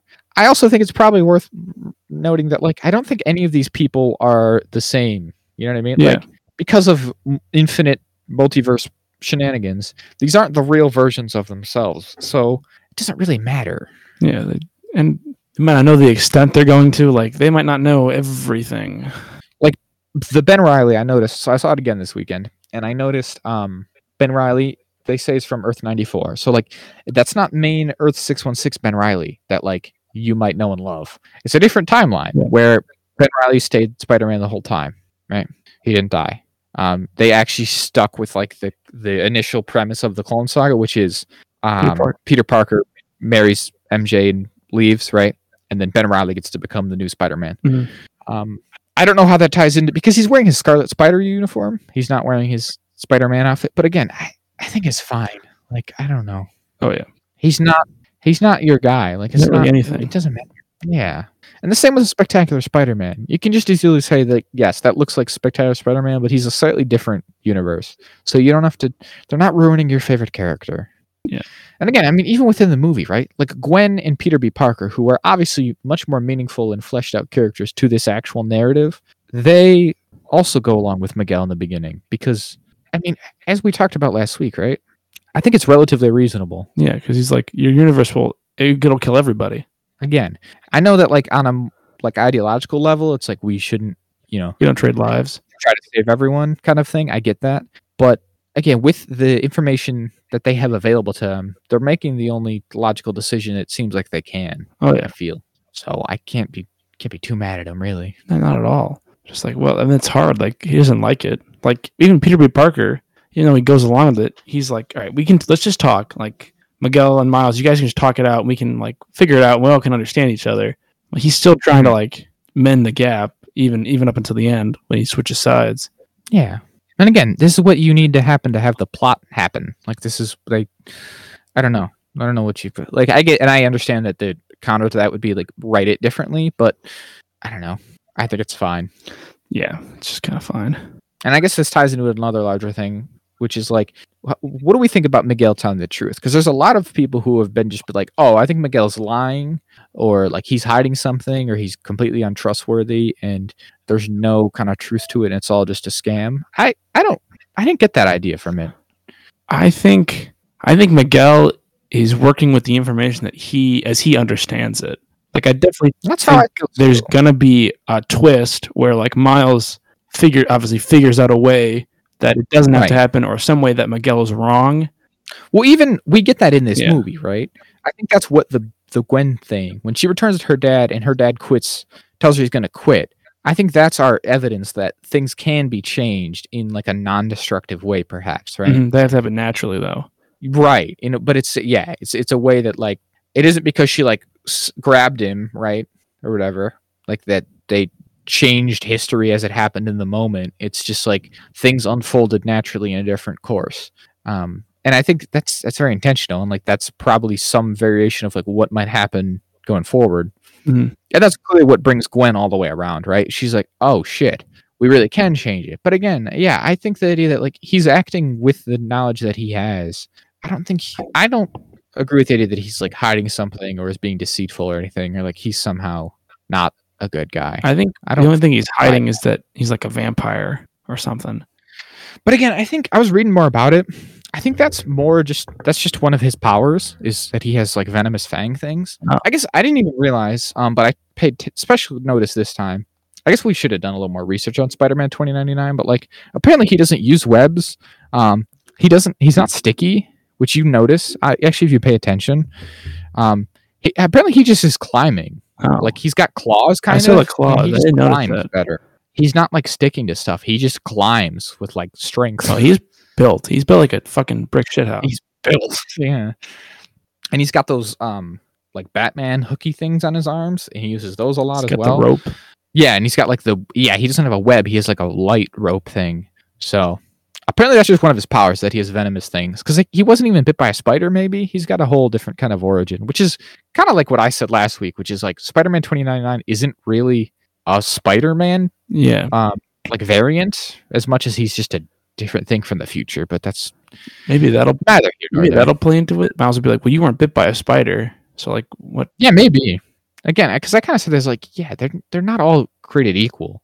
The same with like Miles. Like I feel like they have to draw attention at some point to the idea that there must be a universe out there somewhere where Miles and Peter coexist. Well, I mean, we know there are, but like is this movie going to reference it, kind of thing? Okay. Because we still don't really get the idea of like, okay, so here's the thing I want to talk about. Towards the beginning, when Spot is like, I brought that spider in from a different dimension that bit you, right? Mm-hmm. We see that when the spider is like yanked out of its timeline, it's about to bite Miles in Earth 42. Oh, really? Okay. Yeah, he's on screen. It's Miles with the braids. I guess you wouldn't know because it doesn't look like we think of Miles looking. But obviously, at the end, we see him with the braids and everything. So it's Miles. Oh, so he was supposed to be Spider-Man. So he was supposed to be Spider-Man, which still makes me wonder if Earth 42 ever had a Peter Parker Spider-Man, or if Miles takes the place. Because again, like in the Ultimate Universe, Peter Parker was Spider-Man and then Miles was Spider-Man, which is kind of the origin that we get in Into the Spider-Verse. But again, it's like different. Mm-hmm. Huh. But yeah, maybe that'll get touched on. I don't know. And like people have pointed out that clearly there's another flaw in Miguel's theory, which is that like, and we touched on this too, I think, that if Miles was never supposed to be Spider-Man, why is he still getting canon events? Like, yeah, there seems to be some amount of like things can correct. Yeah, things are like, as long as he does the same thing, things are able to change. Yeah, like also why is the other Spider-Man in the first one not described a bunch of canon events, because they're all there doing stuff. Mm-hmm. Like he doesn't do anything like that. So yeah, I mean, I think the whole point is there's supposed to be flaws. He's like supposed to be wrong because he's the villain of the movie. Yeah, he's not. But I think, yeah, to me the difference is he's wrong in the sense that he's like, yeah, he's wrong in that Miles is going to find a way to get everything basically. But I just don't think he's like evil or coming at it from a bad place or anything. Mm-hmm. Again, I do believe that like, yes, ideologically he's not super good because we'd like to think we could save everyone, but I really do think with the way it's presented, it's fair to like go along with it. Oh yeah, I don't know. I mean, as the audience, we're naturally going to want to question it because we want Miles to be right because we don't want his dad to die. But I also don't think it's crazy to think that the characters in the universe do agree with him. It seems like pretty sound logic, and especially even like because they're like, oh, they ruined. I've seen people be like, they ruined Peter B. Parker in this one by having him go along with Miguel's plan. He was there when that universe imploded, right? Yeah, like that. We see him. You'd think that would leave an impression. Yeah, he watched like Miguel carry his daughter, and then that version disappear in his arms. Like that would really screw up, especially when he has a daughter. Mm-hmm. Like it'd be like, oh, well, I don't want that to happen to my family, so I'm going to work with this guy and do what he says. This is obviously a very real kind of threat. So it's not like something that like could happen that it's never happened like in Loki. This is like Miguel's like, I saw this firsthand, so I created this team to never let it happen again. Did you see the stuff about some of the references that are into the Spider-Verse that seem to really tie in well? No, I did not. One of the big ones was the 42 stuff again, and like the spider being glitchy. But there's also stuff where when Miles meets Peter Parker the first time, right? Do you remember this moment where Peter Parker's like, "You're like me," the spider sense thing, right? And they're spider sensing each other. When Miles is spider sensing him, his spider sense is green and purple, like Prowler colors. Oh, and then as they're like meeting, and he's like, "Wait, you're like me," and they have that moment of like connection. It changes to red and blue, like Spider-Man colors, which is kind of interesting because it seems to suggest that like maybe Miles was going to be the Prowler. Yeah, I think it's an inherent part of his nature, kind of thing, almost. Yeah, I think that definitely is implied in the movie that like he's like rebelling against his dad and following his Uncle Aaron, and he was gonna kind of fall into that path. It makes a lot of sense, yeah. But I do remember it now that you say it. I do remember it being different, like him, the colors changing. Mm-hmm. I just think it was neat because then, it totally implies that like with this movie now that in Earth 42 he was going to be Spider-Man, and in Earth 1610 he was going to be Prowler, and now they've switched, and it's just kind of interesting. Yeah. Do you think he'll correct Earth 42 in the next one? Like he'll make that? Huh. Yes, I don't think that guy's going to stay evil, basically. Yeah, no. I think something has to happen there where like he brings himself around. I was actually thinking like he's probably going to bring his Miles, that version of Miles back around as well. But I also think it'd be cool if he did find the Peter Parker of that universe and he played a role. Oh, that'd be cool. Maybe that's a bit much on it. But yeah, I think they're going to like figure it out. Yeah. And he's going to be like, whatever form that takes. Maybe he's going to be like, I don't know, it might be convenient if they found like another spider or something for him, but maybe it'll be like you can use your Prowler stuff and still be a hero and be that same positive influence on your world if you just stop being a dick about it. A couple things. I want to talk about some of the voice cast. I feel like we didn't mention it, but like Ben Reilly was Andy Samberg. Oh, really? I didn't even notice that. We didn't. I should have mentioned this because I heard. Well, I think when we saw it, I didn't know who it was supposed to be. So I saw Jack Quaid said he was going to be in Spider-Verse. And so I was trying to pay attention for him. Did you notice who Jack Quaid was? No, I didn't. Who was he? He was Gwen's Peter Parker in the very beginning. Oh, really? Yeah. So that was kind of neat. I know Spot was... Oh, he's in a lot of Jason Schwartzman? Yes. Yeah. He's in a lot of Wes Anderson movies. He's in this new one coming up, too. Yeah, yes. I think that's about it, though. I don't even know if we talked about anyone, but like obviously Haley Steinfeld and everyone was good in that movie. Oh yeah, to be sure. And Jake Johnson is like really good as Peter Parker. Kind of like it's one of those choices you wouldn't think necessarily at first glance, but like, man, does he do good? I think. Oh yeah, I think he was very well. Did you want to talk about Gwen? Do you want to breach that? What about Gwen? I don't know. What do you mean? But sure, we can talk about it. I'm down. There's been a bunch of discourse this week about Gwen Stacy. And whether or not Gwen Stacy in this movie is trans. Whoa, what? Yes. So the logic follows that. So I don't know. Did you notice she has a trans protect trans kids flag in her bedroom? I didn't notice that when we watched it. I just thought it was just like Queen thing from the like animators. Well, yeah, that's the thing. And I mean, I'm not super plugged in this stuff, but that to me, having a flag that's not just a trans flag, but having a flag that says protect trans kids feels explicitly like an ally flag, more so than like if you were, I don't know, maybe I'm thinking too into it, but if you were trans, would you have a flag that said that? As much as if you were trying to show your support? I don't know. Maybe either way. There's that, and there's the logic that her colors are like the trans flag colors. I did see something about that, but I thought that was just somebody goofing around or something. It's like a stretch. I mean, I don't even know. Let's see. Let's do a little bit of research. But I mean, she's had those colors for a long time. Yeah. But I guess I don't know how old the trans flag is either. Well, this says it was about. Well, okay. If this is the initial one, then maybe. Let's see. This is 99. So I guess that's a good long while. Yeah, never mind. But I don't know. I mean, I don't feel too strongly about this. it's one of those things. I guess I have a couple thoughts ancillary to it. If they want to have Spider-Gwen be trans, that's fine, I guess. But there's a couple weird behaviors I've seen around it, basically. So one thing is that people have gotten weird about like analyzing her character model and trying to explain that and be like, well, look at her shoulders and her chest and this and that. I think I saw even someone be like, well, she's kind of got a masculine voice, don't you think? That's weird. Don't do that. That's just Haley Steinfeld's voice.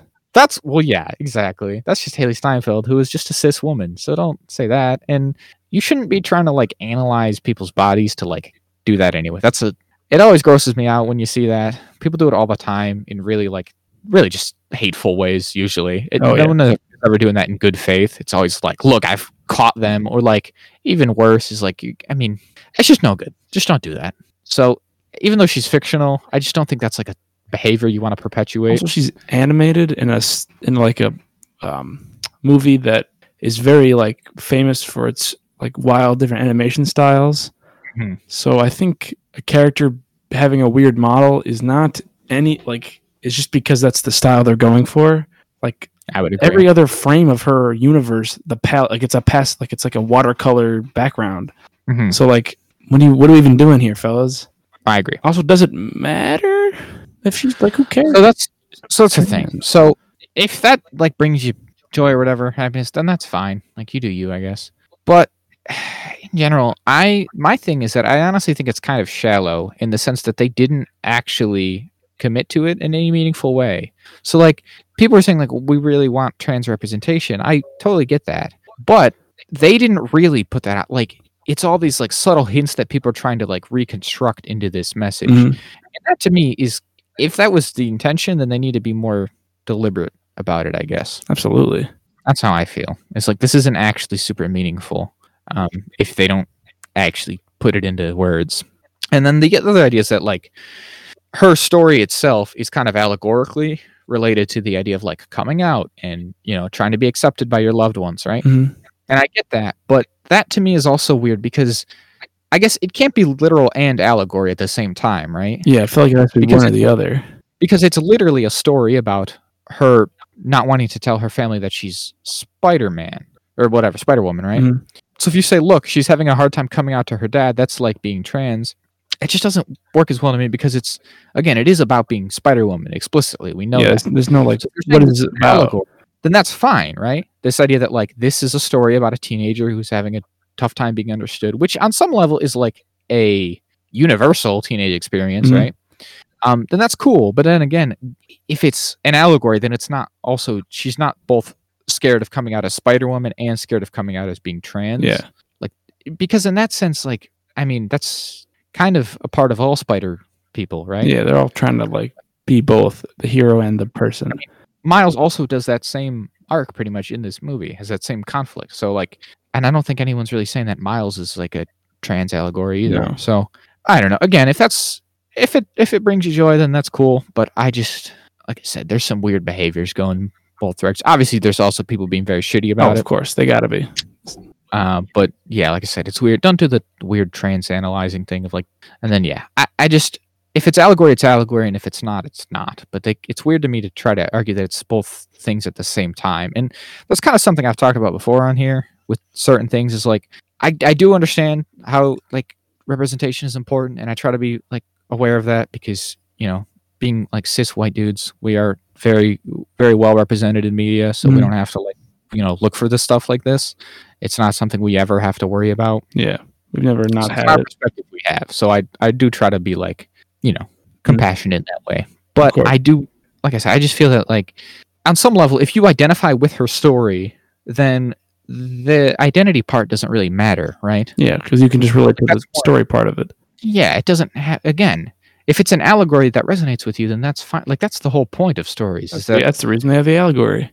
You can understand people and situations and characters that aren't exactly the same as you. So I don't know. And the thing is, like, I don't know, being trans isn't really like a visible identity either. Yeah. Right. Because there's a thing of like, when you're talking about like visible minorities, right? Like it's really powerful that Miles Morales is like a black person who's Spider-Man that, black people can look up to and say, like, look, on screen visibly, he's like one of the main Spider-Man, right? He's got his whole series about how he's Spider-Man. Yeah, he's overcoming all the challenges. Even people tell him he can't be Spider-Man, so there's like something there too. That's like actual. Mhm. That's kind of the allegory actually working because he can't be Spider-Man, but you can extrapolate that in someone's own life, being like, well, he can't do something because of who he is. Exactly. People are trying to tell him that he can't, that he's less than. But again, it's like that's also just kind of allegory. Like I don't think people are joking about it, right? But Miguel's not actually racist. He doesn't hate Miles or anything because he's black, but that is like an allegorical kind of thing. Mhm. Again, it's the same thing. And I guess maybe I'm wrong, but I don't think of transgenderism as being like a visible thing in that same kind of way, right? Mhm. Like I don't think, and again, I don't think that they made any conscious decisions to portray Spider-Gwen in that way, right? Right. So again, if you identify with her, that's fine. But like, I guess it's just not. I don't feel like it's important. But again, maybe it's not our place to say. Yeah. I don't know. Not important to us, but to others. But it's been the source of a ton of discourse. Well, of course, that stuff always is. I guess we'll see. People are now holding out to whether or not it's going to like be confirmed or denied fully in the sequel. But it is the type of thing where depending if they don't really draw much attention to it one way or the other, like it could kind of live on as like a headcanon, right? Yeah. I mean, like a weird thing that like everybody, like a group of the internet agrees on for whatever reason. The last thing I just want to talk about real quick is people are one of the complaints I've seen repeated a few times is why did Gwen talk to Miles' parents instead of just sneaking back out? And I get that was like kind of an awkward scene for like viewers because it was an awkward scene for the characters. Yeah. But I think it was important because of her whole arc. Definitely. Right? I mean, I think it makes a lot of sense for her. I don't think that was like a weird decision for the actual writing. Yeah. Because her whole thing wants to hang out with Miles. Like she wasn't supposed to hang out with Miles at all. Mm-hmm. So like, I don't know, I feel like she obviously the whole point is that they like each other and they haven't said anything. So it makes sense that she would just be around him. I'm in the part where at the end. What?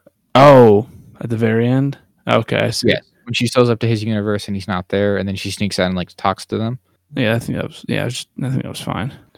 Right. The idea is that I think it works because again, that's kind of her whole thing. Is that like she's taking responsibility. I mean, we in the very beginning of the movie, she does the intro narration, right, and she says like that she hurt Miles and didn't mean to. Mm-hmm. I don't know. I think it's a pretty big part of her arc is like taking responsibility and like she feels bad, rightfully or not. Like that's a big thing that she carries with her. Right. Yeah. And I also think that like she has this, you know, what is it? Her relationship with her father, right, for most of this movie is strained. Yeah. And so I also think it makes sense that like she doesn't want that for his parents. And again, she feels some responsibility for what's happened to him. So she's not just going to let them like worry about him for some indeterminate amount of time that he's gone until he shows up and the universe is collapsing around him. I don't know. I think it made plenty of sense that like she needed to tell them like, hey, he's like gone. I can't really tell you where because again, they don't really know the full extent of everything. But like, I'm going to get him. I'm gonna bring him back. Yeah. So I think that makes. I don't know what. It seems weird to me. Yeah. Again, I understand that like it's weird because it's like I don't know. I probably would just leave, but I also understand why they wouldn't do that. Just for a story, because I feel like people would have the opposite complaint of like, well, why didn't you just tell him? Like, give him some information. Yeah. Just give him nothing. Yeah. It'd be weird. Like, no matter what, people would pick it apart in whatever way they want to. Mm-hmm. Those people are want to do.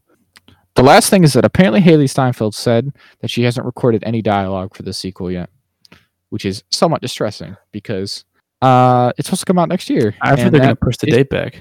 Well, that's the theory. I mean, there's nothing. I don't think that's confirmed one or the other. But it seems like a lot of the speculation there comes from that specific thing. I heard that they removed the date they had from like March whatever of next year. They removed that from their Twitter. But I don't. I did see that. But you're right. I didn't confirm that myself either. Yeah. I don't know. I guess it wouldn't surprise me. That was a tight ass timeline, right? Like 8 months. Yeah. Turnaround. But they just had to record the lines. I mean, they got all the animated scenes down. Well, I was under the impression that that's normally one of the earlier steps. I guess that's true because they get the dialogue before animation. Yeah, most of the time. But I have a couple theories about it. One is that when I said this last week, I kind of assumed that because the turnaround was so tight that they were working on these movies concurrently and that the second one was already almost done. That's what I assumed because it was part 1, part 2. And she mentioned that she's been recording on and off for this one for 4 years already, which suggests to me that maybe she's recorded more of that next one than she realizes. Mm-hmm. Also, like, yeah, I just feel like she wouldn't have a super good idea, or like, I mean, you have to have a very specific memory to realize everything that you said that went into and didn't go into, and like what was cut and what's been changed and stuff. So I feel like there's a chance that most of it's recorded and she just wasn't fully aware she was doing it. Honestly. Yeah, I'm sure there's going to be like pickups and stuff and like redos you'll have to do in the next 8 months, and then that'll be it. But yeah, I mean, I don't know. It could very well get delayed.